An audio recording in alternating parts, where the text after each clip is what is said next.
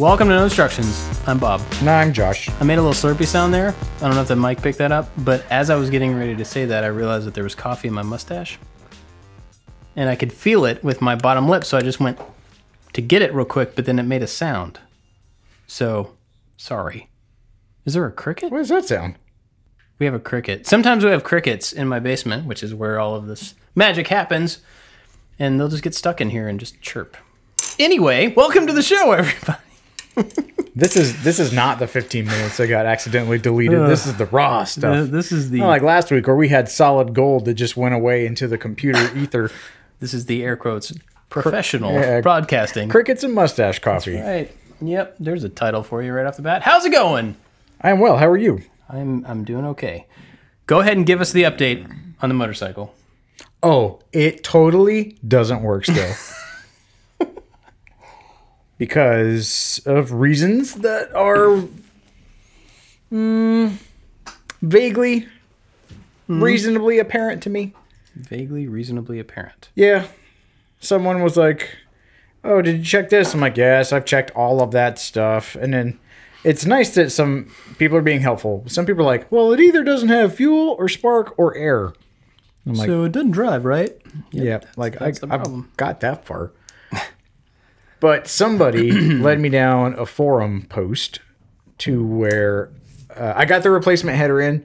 I got all that. I got the entire motorcycle put back together. I rolled it out of the garage into the sun, which it hasn't seen since it came off the trailer. And I was real confident.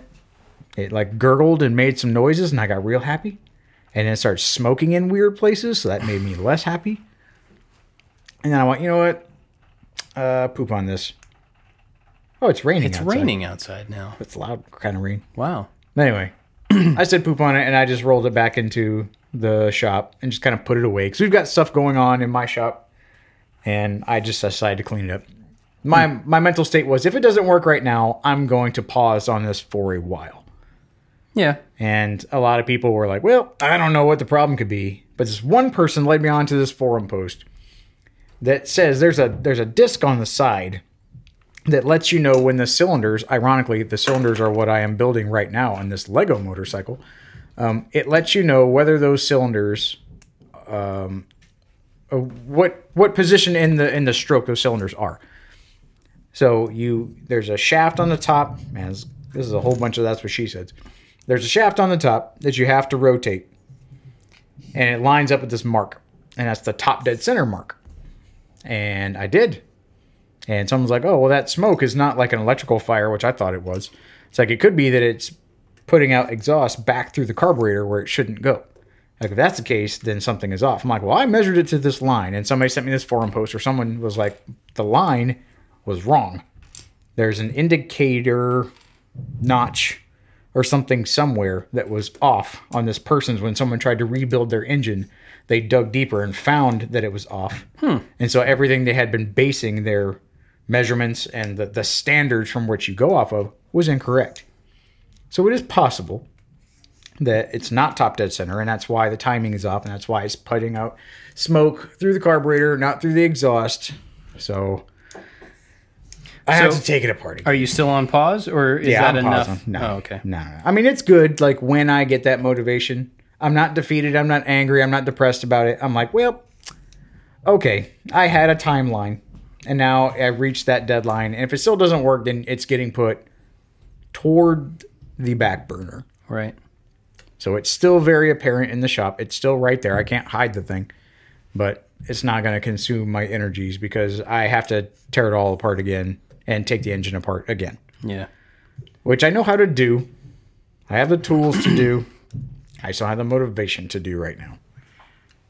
Yeah, and we're getting ready to work on a project at your house, in your shop, and having that not spread out all over the shop. I had a bunch will of make junk that everywhere. Easier. So, well, that's cool. I mean, it's not cool that it doesn't work, but it's cool that you at least have a path forward. You're not just like, well, I don't know.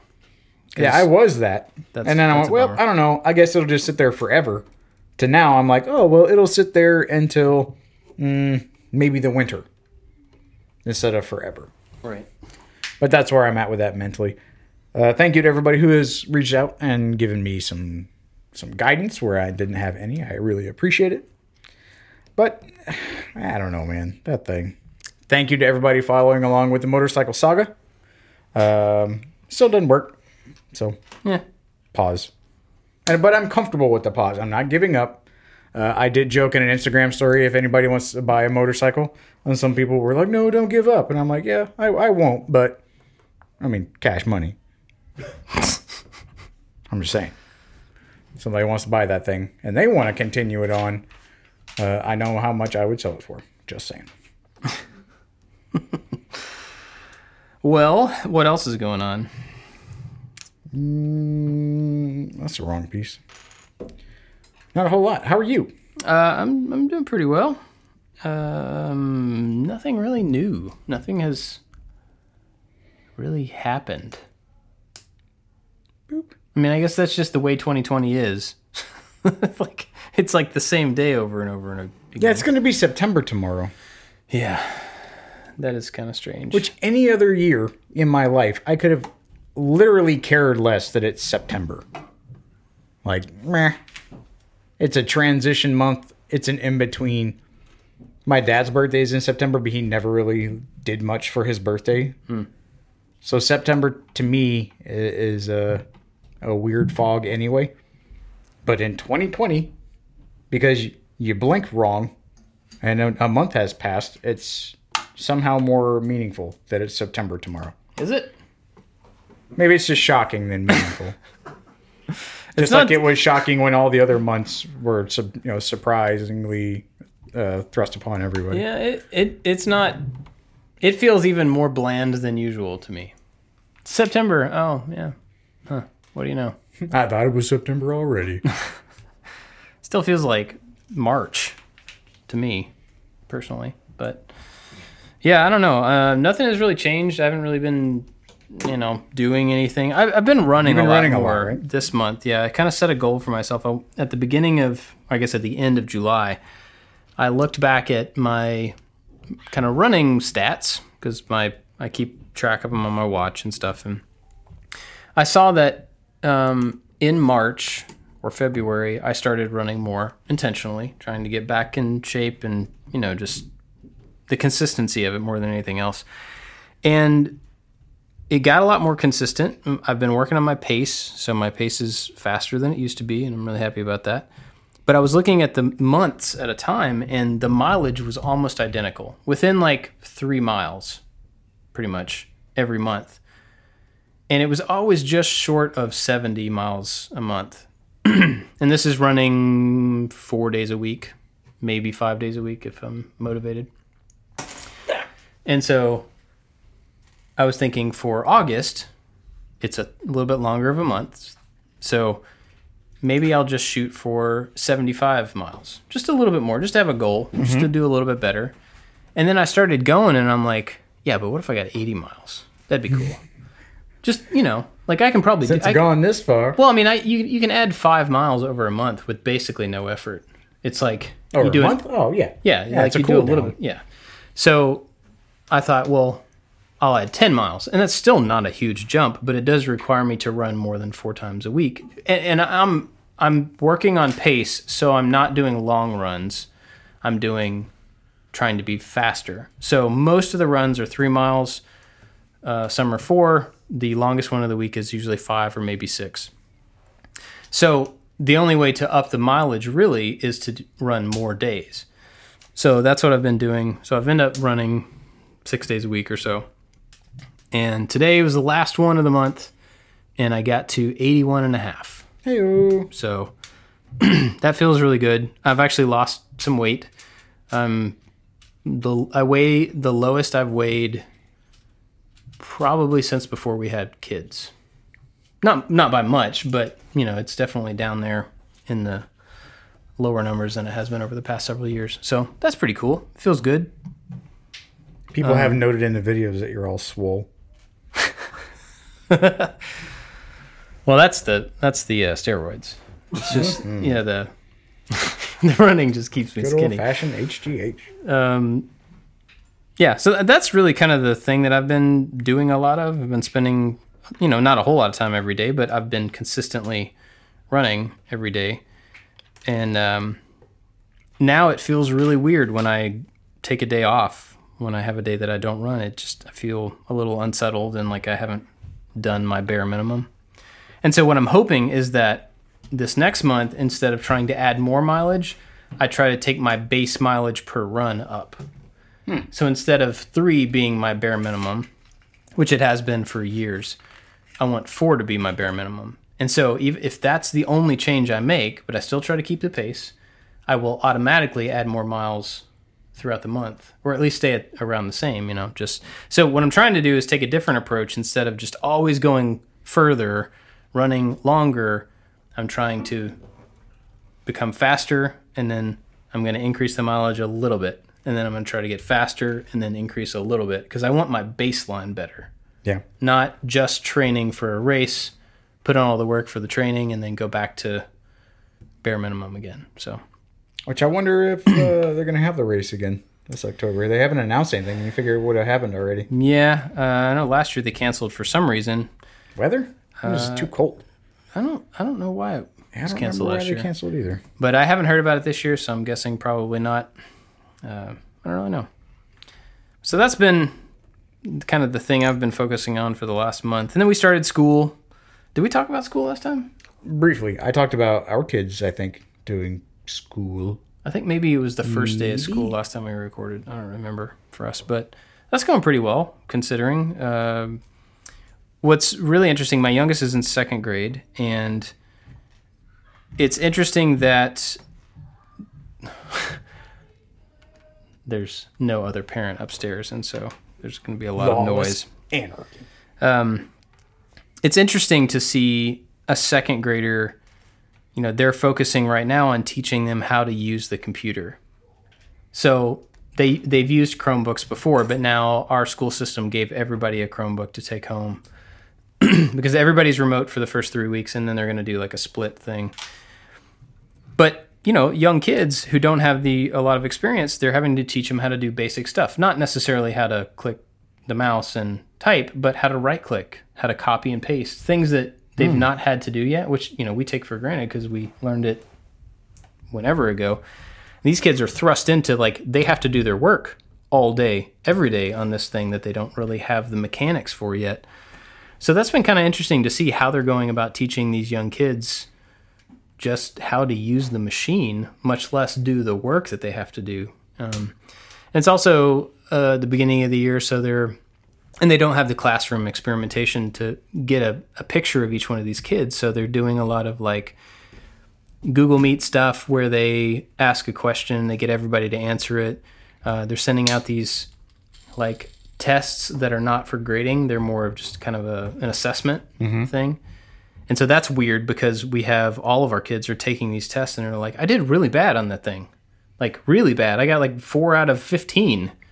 And that, which is not typical for our kids. And so we're like, what's going on? Why is that? And they're like, it was a bunch of words I've never seen before. So they're intentionally giving them stuff that they're just trying to gauge where they're at on all these different subjects.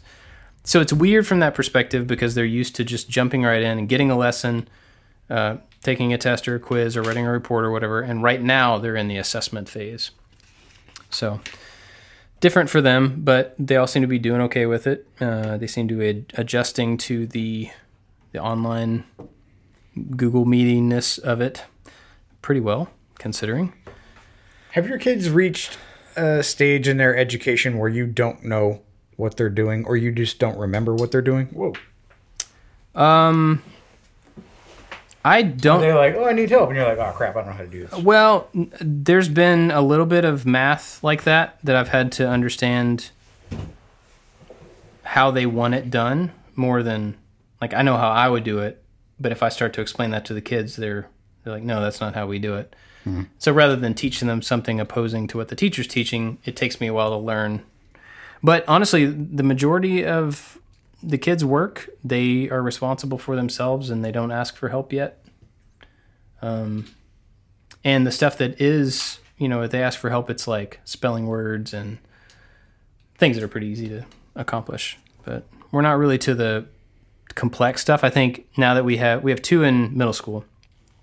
So now that we get into the second half or the later parts of middle school and early high school, that's when stuff will start showing up and they'll being like, I don't remember that part of this math type, or I never took calculus, so I don't really know, or whatever.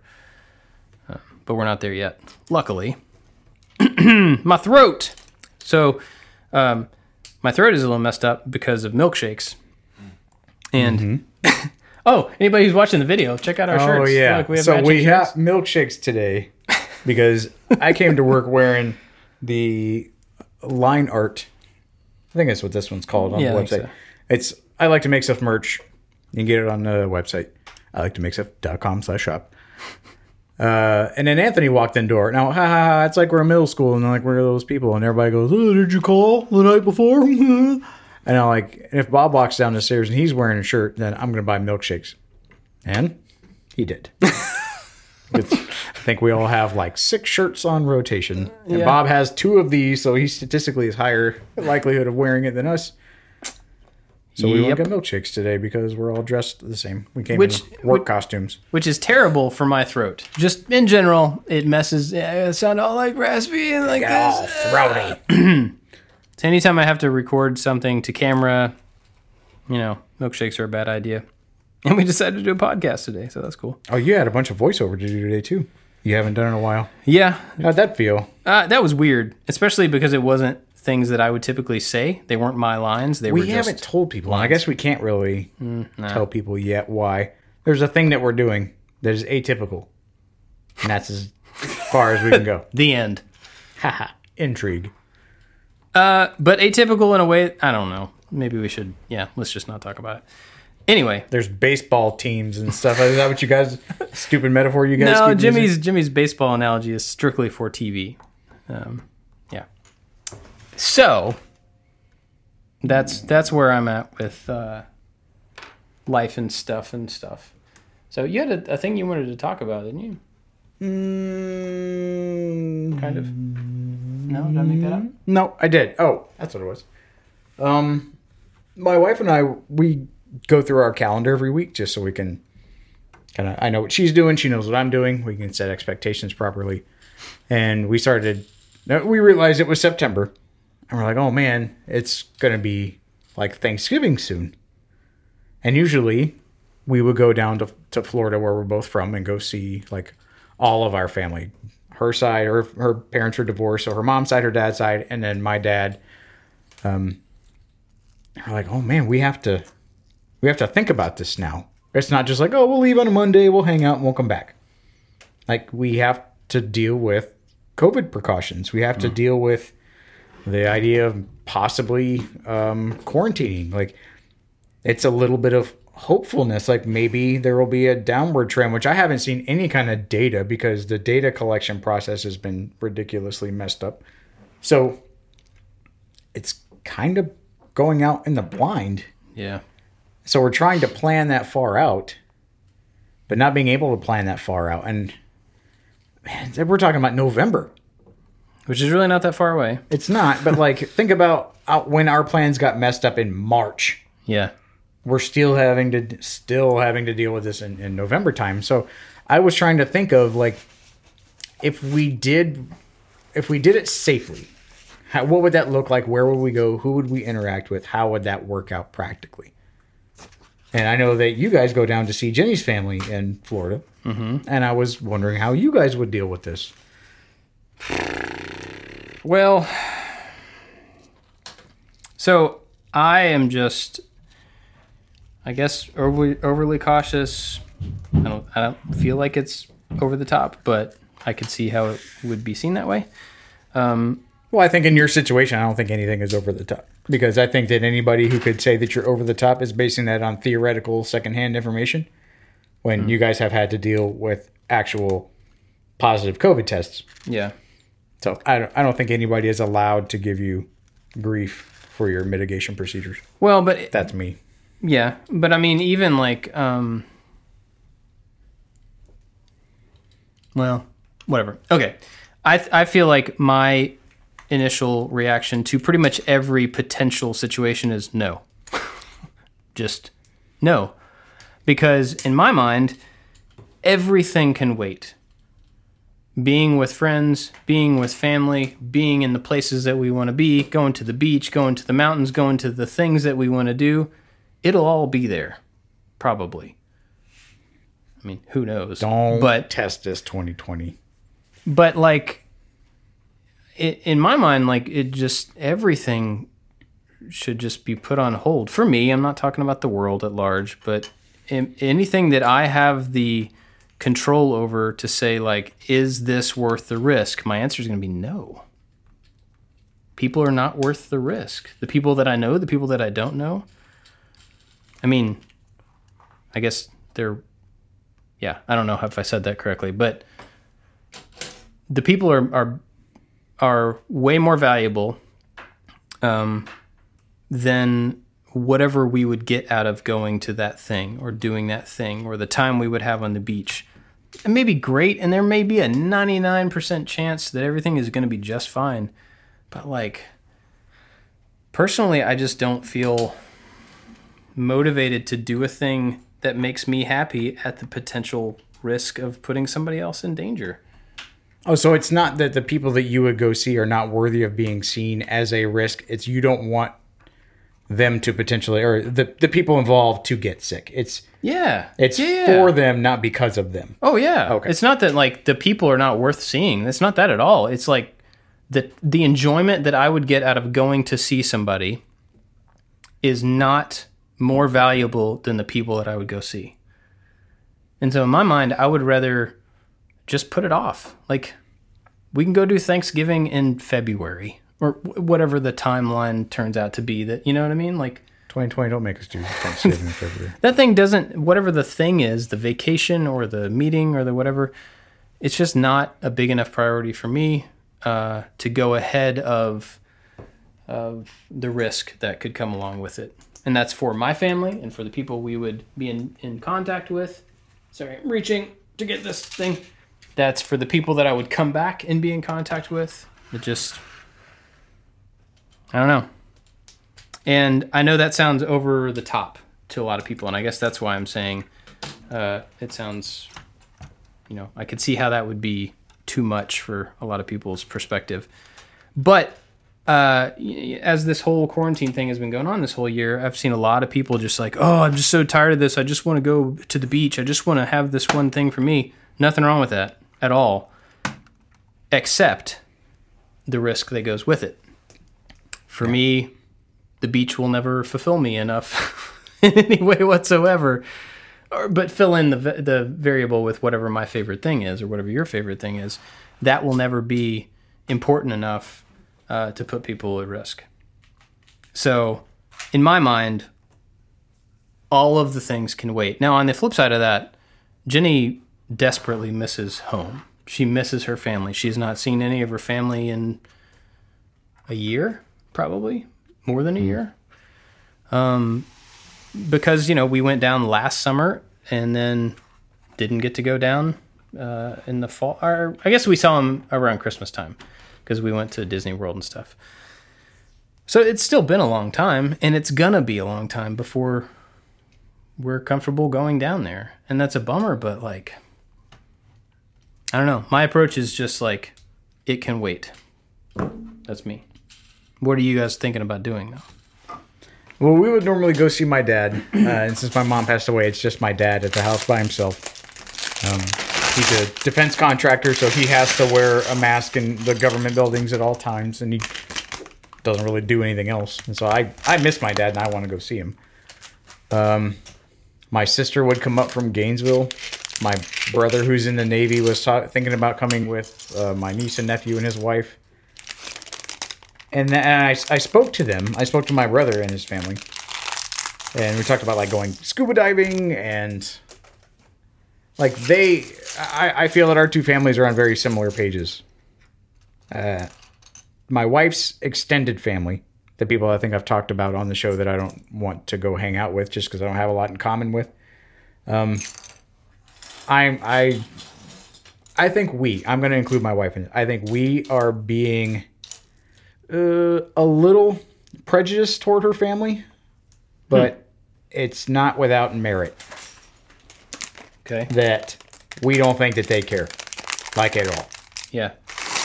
Like, I don't want to go walk into Walmart. I think Walmart in my mind is just like it's a place that... The Petri dish. Yeah.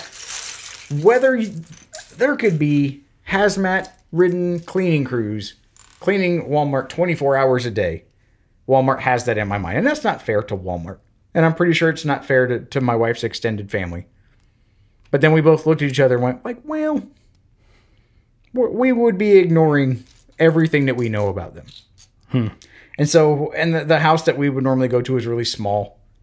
And their people are touchy and huggy and clingy and smoky and they're sitting around. And it's like, that is a risk. That's one of those, like, that's not a risk that is necessary. Yeah. Right now. I love those people. But my love for them doesn't diminish just because I'm not at their house. Yeah. And my love doesn't swell for them just because I'm sitting at their house. And so if we went down the list of like the tent pole activities that when we would go home to Florida, like what we would go do, who we would go see, how that day usually plays out. And it was like, we would pretty much hang out with my dad.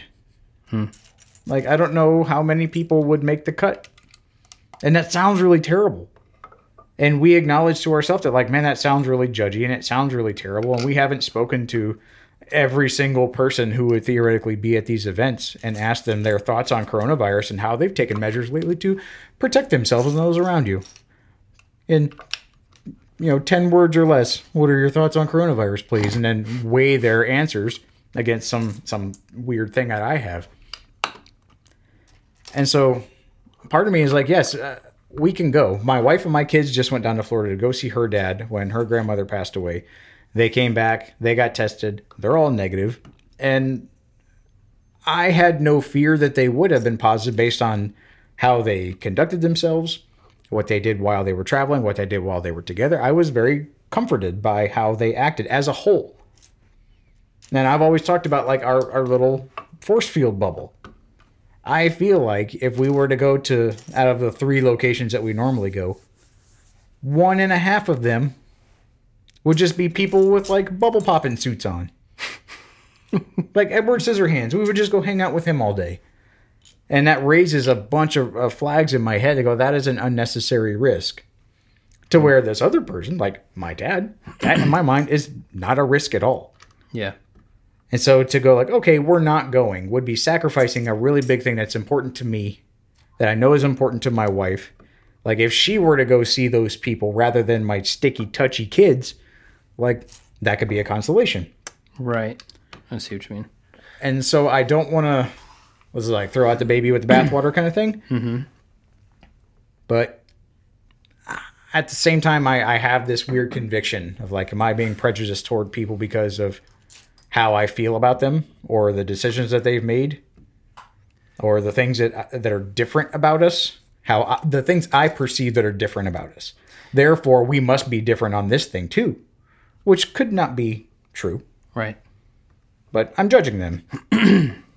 And I feel bad about that. But at the same time, like historically, it's not without merit. Yeah. Well, I wonder if there's a difference, and I don't know this, but I wonder if there's a difference between it is prejudice either way. That is having a preconceived idea about a person. We do that all the time to each other, based on everything that we see about people. But I wonder if there's a difference between the, this person looks a certain way, lives in a certain place, is from this certain country, or wears these certain things, or whatever. And so I'm going to assume about them. That's one thing. There's another thing to say, I have spent time with these people, this person. I know their behavioral traits. I know the things that they believe in. I know the choices that they've made. And I'm now going to make decisions based on their past, which I think is what you're saying. Yep. So I don't know that that's prejudice. It is technically because you are judging someone. Yep. I'm judging them before I have all of the information. But you're making an assumption based on some It's my data. hypothesis. I'm making an educated guess, but But it's based on something, and I think that's the important thing. Yes. It's based on some sort of a thing that has been tangible in your past. So if anything... But I am not giving them the ability to correct my assumption. Right. And I think that's my fault, or our fault. I'm including my wife in this because we talked about it together. Right. So it's either like we need to have an uncomfortable conversation. Well, maybe. Potentially. Where I was going with this was that Sorry. if you separate those out as two separate things, one is a decision based on data, one is an assumption based on similar people, which is not what you're doing. If you're saying, who do I give this money to, that has a different implication. If it's, which one of these two groups of people do I take my kids to and potentially infect everybody with a disease that can have disastrous consequences, I think you're validated a little bit in saying, well, these people I have some data about, and so I'm going to make a wise choice, as wise as I think I can make, based on the data. Not because of the color of their skin, not because of the clothes that they wear, not because of where they're from, but because I know them by name and I know what they've done in the past. So I don't think those are exactly the same thing. Because the consequence that you're potentially going into is much greater. Yep. Would you agree with that? I do. Part of it is where they live. I ain't gonna lie. Okay, well, there goes that. Real talk time. I'm from Florida. We can say that about each other. Yeah. So that is tough, though. I mean, it is, and I know that like her family, when we came back from Belgium, we moved to Alabama, and we were maybe an hour from her grandmother and all her aunts and like the hens. They all get together and they do the thing. And I got back. I'm like, hey, we are back in America. We have spent all of this money every single year from either all the way out in Washington or all the way in Europe, like to come see you, to sit awkwardly on your couch while other people watch the parade and spend lovingly time together. But like, can you guys come to our house, please? Once. And they were like, no, we don't do that. We go to grandma's house. Like, that's what we do. And it was like such an offensive thing to like break tradition. Yeah. For in my mind, like you didn't even consider it. Like that kind of hurt. And so in this thing, I feel like, well, I could have a conversation with a logical person. I feel like that is not that they're illogical, but it would be kind of skewed. That they would be upset that we would even think about breaking tradition or looking at them in some kind of way and that is not just open and accepting and loving regardless because we're family and just like, why do you even care? Mm-hmm. Why is that a thing? Because of the history, like they're kind of set in their ways. And so then if we go down there and like just my wife goes, because this happened in the past where I'm like, I don't want to go. I'm not going to go because I'm a grown up. They're like, well, what am I going to tell people? I'm like, tell them I didn't want to go. Yeah. Like, that's it. They can fill in the blank all they want to. They can think I'm mean. I'm on the potty. I don't care. Make up something. I don't want to go. And so I feel like if she went by herself, she would be put in that same awkward situation. Yeah. And I don't know. It's like we're going to be down there, so people are going to know we're there, but we're not coming. And then it's like, oh, somebody's going to feel slighted. And then I want to stand up and just like get a megaphone. Go like, these are all of the reasons my kids are not coming to your house. I still love you because we're family and family is important. But as family, you should be able to understand my point of view. And they should. That is theoretically. It is a two-way street. And you also have to give them the opportunity to have that perspective. So I would say that if that's the choice, then you should make a really clear look. It's not you. It's the world. It's 2020.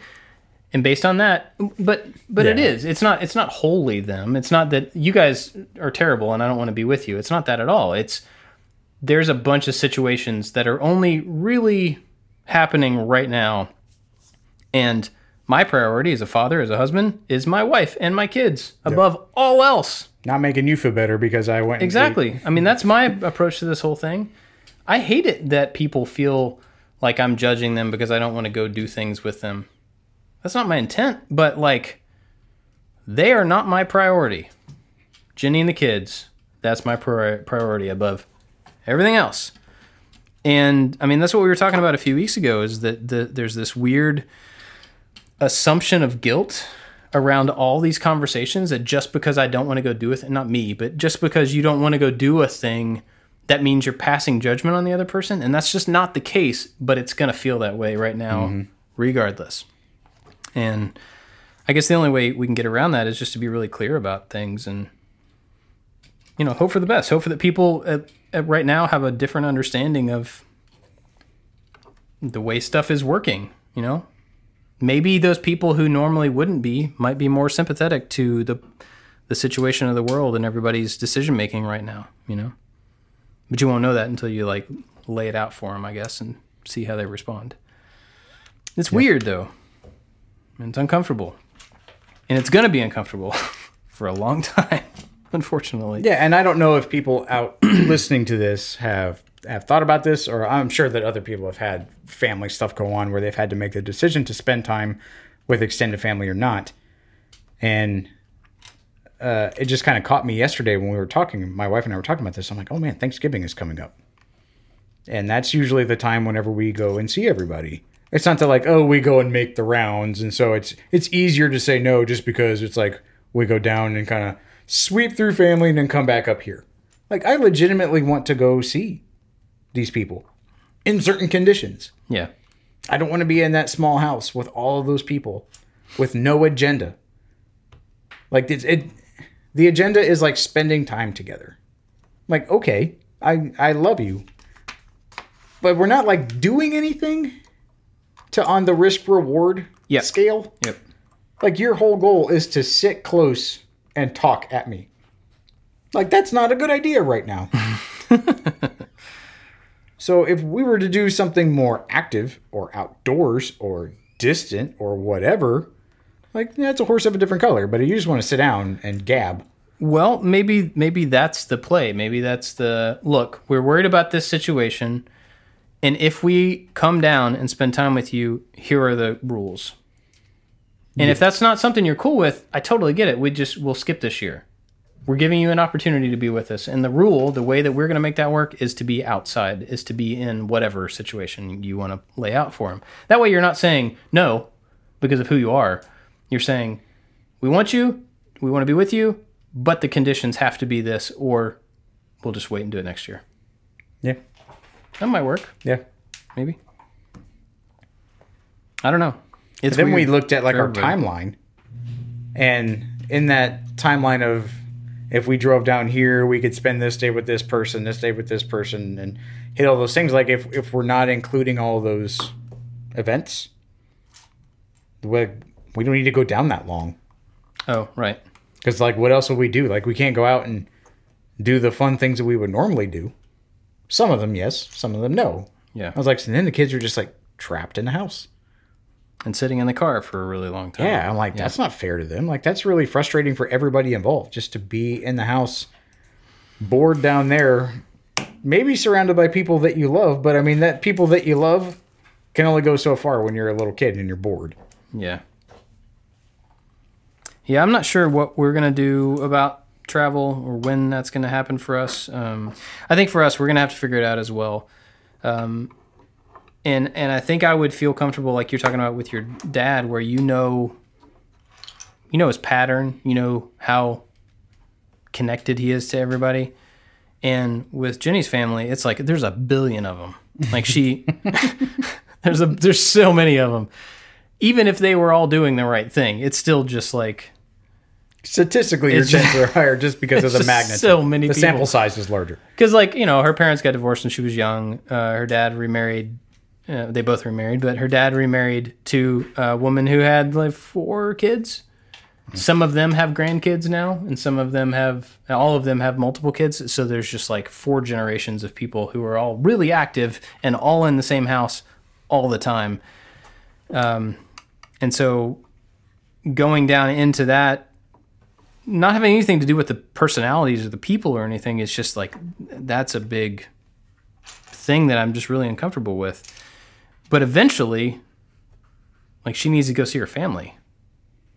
I can't I can't, not that I'm trying to stop that, but there will come a point when the shift is more about her happiness or her okayness or something, and we have to figure out a way to make it work. And it's tough with, having a business, coordinating, time off is one thing, but then also having to when you come back, having to quarantine for a certain amount of time. So if the testing continues to get faster, maybe that will be less of an issue for all of us because you'll know that you're okay faster. But still, it's just a lot to figure out. And man, I mean, travel for business is just gone. I was talking to somebody the other day, another creator, and we were just like, man, it would be really nice to hang out again. These 2 events we were looking forward to, we didn't get to hang out. And he was like, yeah, when do you think the next one's going to be? And I'm like, I have no idea. Because even if they happen, I don't know that I'll go for a while. So, the personal travel is one thing, the business travel, which is not really a huge deal because it doesn't financially do anything for us. It's more of just like hanging out with people. But that feels even further away. That feels just... Which is ironic because this was the year they were like, okay, we are branching out. We are going to go see people. We're going to do collaborations. It's happening. And then it didn't. And we even started some of them and they're just like sitting here waiting. Oh yeah, y'all can't see. There's a thing right there. That's really cool. It's really cool. Yeah. And it just keeps sitting there. All right, well, let's switch gears. How long are we going? 48 minutes? Did you have some pros and cons that you found? Yeah, somebody sent me some on Twitter. Let's do that. I was asked on Twitter by this person if we only accept pros and cons from people in the Maker Alliance. That is not the case. They're just the people that we actively ask. And they have a form that they... Yeah, they're the fastest, usually. Yeah. Because we have a private Discord server, and at any given moment, we can just hop on there and go, hey, people, we need a thing, and then we get a lot of responses. Yeah. If you're interested, by the way, Maker Alliance Discord is actually really cool. A lot of awesome people. It is. You get access to the I Like to Make Stuff Minecraft server. Mm-hmm. Depending on the tier, you get the monthly hangout, which is in it's the second Tuesday of every month. What day is now? I don't know. Today's the last day of the month. So it's next week. Because tomorrow will be the first Tuesday. Oh, man. It's like algebra. No, let's... When is Passover? Okay. So this is from Tim McCarty. Thank you, Tim. First one is Erector Sets. Pro. Yeah, I'm pro Erector Set. I guess the only thing that you could say con about Erector Sets is potentially overly complex for what you would want to build out of them. You know what I mean? Yeah. Like making some basic things out of an Erector set can be kind of difficult just because they're not as like snappable as, My problem with Erector Sets were the scale. Being a Lego kid, like my foundation piece was about a centimeter. So to like build something at scale that worked out of an Erector set, you had to go bigger because there were a lot of like longer, flatter pieces. We had these toys growing up and they weren't Erector sets, but they felt like that. They were these long flat bars, but they were plastic. They had holes along them. And there was a rivet gun with these rubber rivets. And so you could take them in and out, so you could reuse them. That's cool. But there was this gray rivet gun about this big, and it had a big like paddle squeeze thing. And so you would stick this little rivet piece on the end of it, then you would squeeze the paddle, and it would stretch. Let's see, how did it work? It would grab the collar of the rivet, stretch it out so it got thinner. You would stick it in the hole, and then you'd release the paddle, and it would expand in the hole. Like a Cleco. I don't know what that is. Kind of. Clecos are cool. It was a really cool tool. If anybody knows, or toy, if anybody knows what that was called, let me know, because it was fun. It was a lot of flat shapes, though. It was kind of like Erector, where there were some like 90-degree corner brackets, and so you were really building a frame of something. So you're doing like sheet metal work. Yeah, pretty much. Excuse me. Online classes for adults/kids. Well, we have an online course. Thanks, Tim. Man. Which, if you haven't checked out, not even purchased, just checking out the Fusion 360 for Makers course that we have. It's pretty great. I'm pretty proud of it. Yeah. Tyler Bell, who makes really fun contraptions, has been using it, putting a lot of stuff on Instagram stories. It's been really encouraging watching people show off the things that they have made when they couldn't make anything. That was really cool. And I know Tyler had some Fusion experience before that, but seeing him talk about how much differently he's modeling now after taking the class, like he got a different grasp of it, and that felt really awesome because he does make really awesome stuff, and I would have not expected him to have needed the class or gotten as much out of it as it seems like he did. So that was really cool. Yeah. Encouraging. Go check out Tyler Bell. Yeah. He makes fun stuff. But outside of our class, I think online courses, whether it's through a service, where you get all the courses you want for free or dedicated from a certain creator, I think it's awesome because the amount of information that you typically get in those things versus the cost, you compare that to like a college course, it is dirt cheap. Oh, yeah. I mean, the amount of like individual attention and focus you get versus a classroom of whatever, 30 kids, 30 adults or whatever, and probably the quality of education as well. It's totally worth it, even if you have to pay for them, one at a time. I know how to solve a Rubik's Cube because of an online course. Because of where we lived, there weren't any schools around, so I had to get my master's degree online. And I had mixed feeling about it, but I mean, it's the workload was there. It's just not the venue that I would have preferred. Right. But it's really similar, like looking at online courses and looking at actual online collegiate courses. So to justify one as being like an accreditation worthy certificate bearing, like here you go, you can now do a cap and gown style like bestowment, or you can get on Skillshare and learn how to do something. Yeah. You could do, graphic design, like the amount of stuff that you can do in a regular online course that not only us, but like anybody offers is right now on par with like collegiate offerings. Mm-hmm. You can get the same amount of stuff, and honestly, you can probably get it a lot faster, and you can get it a lot more up to date than you can because it doesn't have to go through the approval process of a set of academic directors. And granted, you could be getting less than stellar information, but you could also be getting far more cutting edge information a lot faster. Mm-hmm. Well, and I think that's part of the whole thing. Even if the information that you get is not as complete or thorough as it would be in a college course where there's been a whole accreditation process and a review board and stuff, you have the possibility to constantly get updated information, corrected information, current information all the time, because most of those courses will be updated. And if they're not updated, there's going to be somebody else that's going to create a new course that has the corrected information. Yeah, because they're frustrated that it wasn't updated. Yeah. So, there's a much higher like flow rate of knowledge in that stuff than there is, I think, in just traditional, here's your path to get your degree. Here's the bare minimum, or here's the required, or whatever. I think the kind of free market of education is more alive, more vibrant, I think. And doing like actual academic learning online, there's a group work element to it that may or may not be beneficial for what your particular goals are. There was a lot of that I found really frustrating. I had to wait on other people for information, or I couldn't get work done. I couldn't invest in myself and my own timeline because I had to wait on other people. So not just... It's right there. Yeah, I don't need it. You dropped a piece.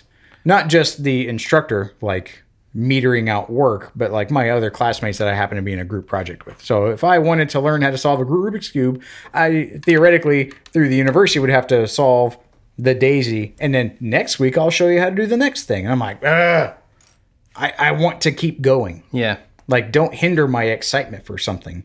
Let me keep going and let me go as fast as I want to go.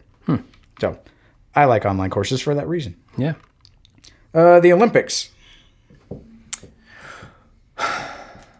So my problem with the Olympics is about after the Olympics. So, like, you see these people who... That is crazy. Oh, I thought that was one piece. These shocks. I thought... Sorry. The motorcycle. Bob was on a roll and then saw a really fun Lego It looked piece. like that was one piece with like two alternating shocks. Anyway, so my problem with that is you see these people who spend their entire lives becoming good at something. So good that they are at the world class level. They're competing against people from around the world to be the best and the best and the best of the best. And then they do it, and then they win or they lose. But let's go with the people that win. They win. Then what? They teach other people how to win. Or they talk about how they won. It just feels like I don't know what the next step should be. But it's like these people have worked so hard and they get the gold medal, but the medal doesn't do anything for you. It's not like it comes with like a box of money. It's just Does it? I don't think it does. It's just a medal. And so I wonder what these people, you get to that level and then you win and there's nothing past it. So there's no like, I don't know. I've just never really understood like why you would go your entire life all the way down that path to get to that thing when you can see the end of it. You get a gold, even if you get like a gold multiple years in a row, then what? I mean, Okay, so in the United States, I just looked this up. okay. The U.S. Olympic Committee awards $25,000 for gold medals, Oh, $15,000 for silver, $10,000 for bronze. And that's not all. The value of the gold medal is $564. Silver is worth about $305. So if you're in a tight spot, if you need to pawn you it. just smelt that bad boy down. I had no idea. I assumed that there was no money involved, but that's within our country. That's our country paying that off, not the That's Olympic an incentive. Committee. Right. That's the U.S. Olympic Committee, Huh. not the IOC. I don't know if they do it elsewhere. Well, that's new to me. I think my beef with the Olympics, I mean, I'm not against them. No, me neither. As a spectator, pro. Sure. I thought you were going with like the infrastructure, like when the Olympics are over, I think that's a big problem. the amount of money that a country spent, the infrastructure that has to be in place for them to even be considered. Like it is the amount of political and economic and just structural change all these places have to go through to prepare for a month's worth of work. And then everybody leaves. A lot of these places are sitting dormant because it costs so much money just to hire like security for the bird's nest in China. Like nothing happens there because it's so big. Mm-hmm. It's so beautiful that no one can afford to have an event there. And so it's these technological marvels or these architectural, like just beautiful things that seem like a waste. Yeah. And I don't know if there's a way to make a biodegradable stadium. That would be awesome. But I know in England, like when the Olympics were in London, they did everything on the East End. And I got to go to London a couple times while the Olympics were being prepared. And like we did a thing with the army. That's cool. And so we got to go to like the apartments that they were building, and that became just apartment buildings, or some became low income apartments or like housing for people in the city. I know in Atlanta, the Olympic stadium that they built became the new stadium for the baseball team that just happened to be there. And then they tore it down and made another one. So to be able to repurpose those events, it seems good. Yeah. And to think like the Olympics were in, I just remembered this. The apartments that I lived in college in Orlando were built for the Olympics in Atlanta. Because most of the soccer events for the Summer Olympics in Atlanta were held in Orlando. And so my apartment building, I remember there's a big plaque on the wall, were built as Olympic housing.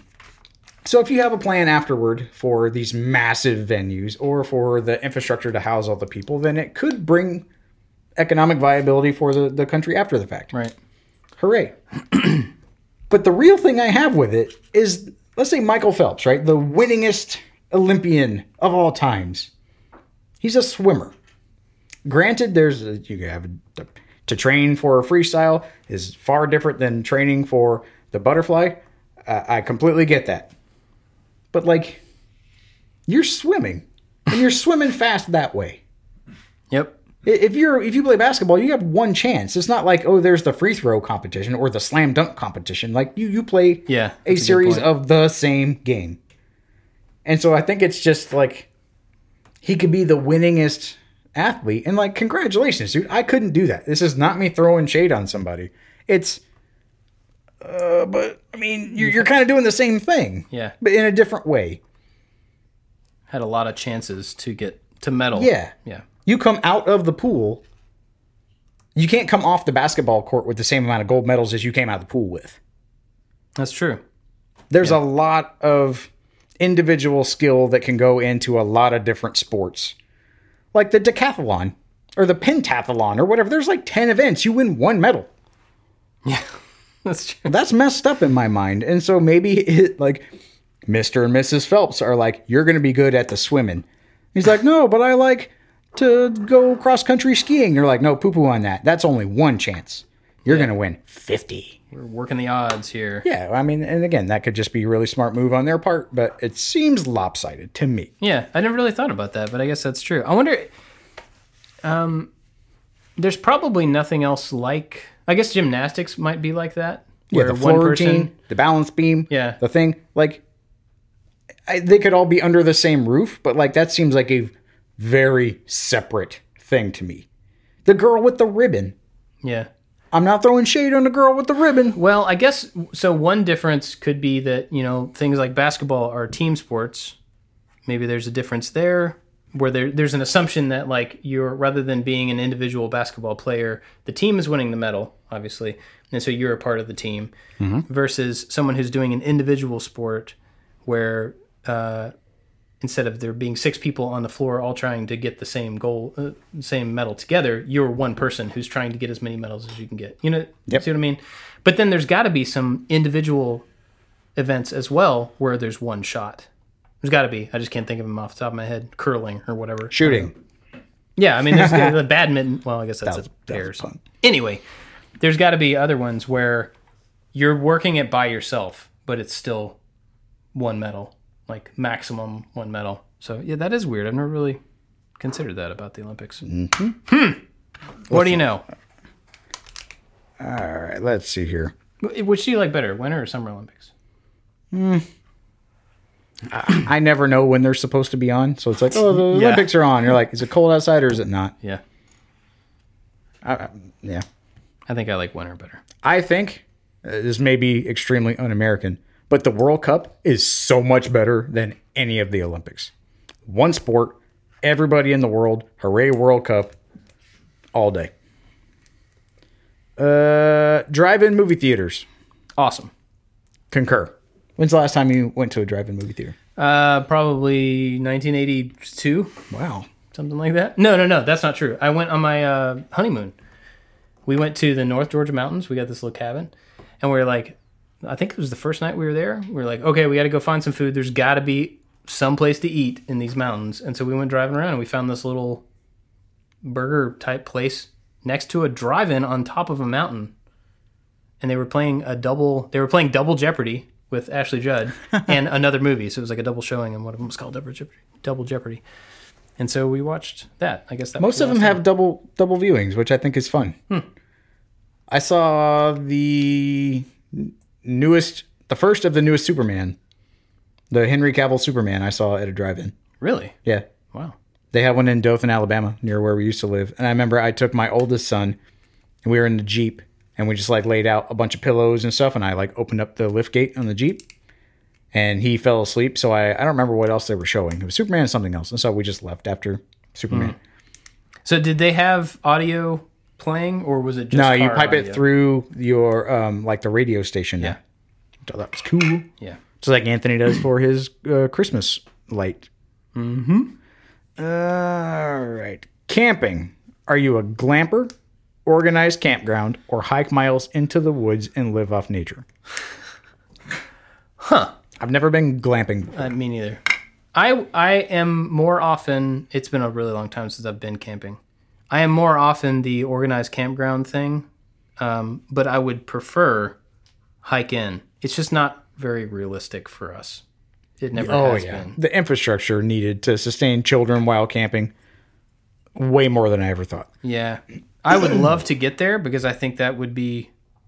I think after the kids stopped being annoyed with the process, they would end up really liking it. But there is definitely like a learning curve to figuring out how to just take a group of people, a group of kids, like a family like that, out and make sure you have everything you need with you, and then make sure that they understand that it's not going to be like normal camping. It's not going to be like being in the house. Set the expectation. So you almost have to do it and be miserable a couple of times before then you can go out and like everybody knows what to expect, and it's going to be fun. I want to get there though. My wife and I, before we had kids, used to go to Switzerland all the time. We lived in Belgium. Excuse me. And we did mostly organized camping, but it was, you would hike to the campground and then you would kind of set up, and then you could hike everywhere else from there. Cause it was a very like well-established hiking routes everywhere. They had signs that if you went from point A to point B, just like straight street signs, but they were hiking signs. And the time frame, someone told us, was based on how long it would take a Swiss grandmother to hike there. Yeah. So we would go to this one place in particular that was magical. It's a place that Rivendell is modeled after. Oh, that's cool. So we would go there a lot. But it was, I still have like my ultralight tent. I have a bunch of really, really minimalistic, very light hiking and camping gear. Because we would go a lot. And then we took our oldest son when he was a baby with us camping a couple times. And then, like I said, it's infrastructure from that point on. Yeah. Like, there's no amount of, like, burrows that you could take with you to have all the amount of gear that you would need to accommodate, like, a family of 5 or 6. Yeah. So it becomes like, and not that we're old by any means, but like, man, sleeping on the ground. If I don't have to sleep on the ground, I don't want to sleep on the ground. Yeah, it's really not as... Yeah. I always forget. Like, we went and camped at the farm, I don't know, a couple months ago or something. And I have a pad. I've known that I need to sleep on a pad of some sort for years. And even with a pad, man, I woke up just, like, achy and crunchy and, like, ugh. And, yeah, that's a consideration for sure. One time we went with our friend Ryan, and it was just Jenny and I and Ryan for some reason. And I think we were meeting other people. We ended up like mid-October in, I think it was North Carolina. I don't know, somewhere. And I was like, it's not cold out here. It's like in the 50s. Like it's During the day? No, at night. Oh, okay. I'm like, yeah, it's not cold. So we had, maybe 20-degree bags or something. And I'm like, well, we don't really need to have much. We have the bags. We just have a tent. And so we just threw the tent down, got in the bags. And the temperature did not get below 50, I'm pretty sure. Because I remember that number being like, no matter what, we're not going to freeze. We're going to be fine. That's 50 degrees. That was the coldest I've ever been in my entire life because we were on the ground. Mm-hmm. There was no separation. It was just the bottom of the tent. We didn't put there was no chance of rain, so we didn't put anything down. Just put the tent down. And it was like the most miserable I've ever been. It was just to the bone cold. And so the next day, we immediately got up, all went to Walmart, and we bought a single blanket. I don't know why we didn't buy more than that. We each bought a blanket. And then just put the blanket underneath our sleeping bags the next night.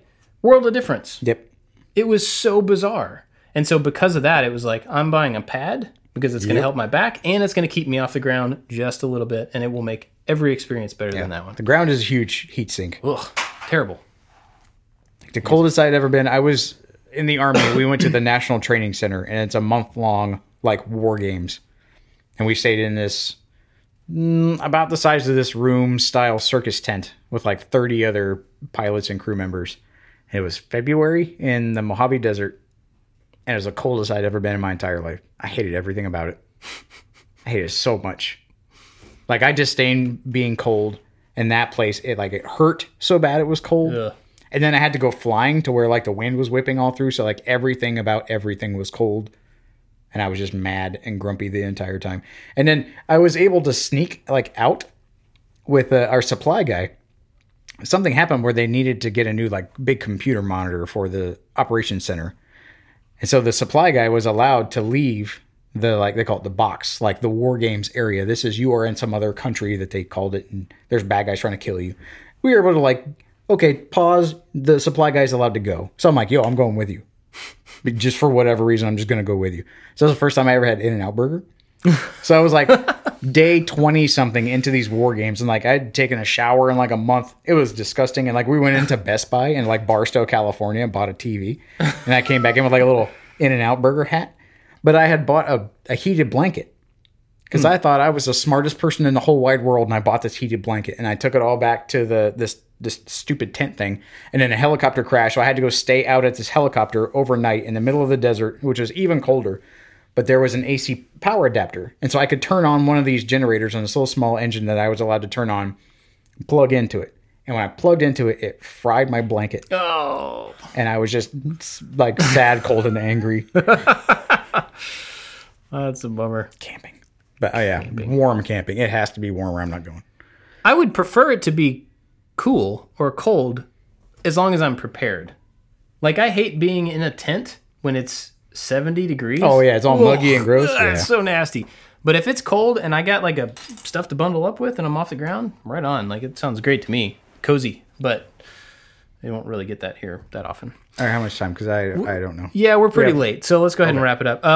We'll save this last one because it's a pretty good one. Okay, cool. Where can people find you? Mostly on Instagram, Josh_makes-up. I have a YouTube channel that has videos from the before times. So if you care to look there, hooray. I get a tiny little check from YouTube from this one video in particular. So go rack up views on that one video. So Daddy can buy motorcycle parts. You can find all of us at I Like to Make Stuff on all the stuff. Big thanks to our Maker Alliance members, like we shouted out earlier. If you want to check that out, you can go to, it's right there on the screen, iliketomakestuff.com/join. There's a bunch of different things that go along with that. So go check it out if you want to. Thank you for listening, and we will see you next time. Bye-bye.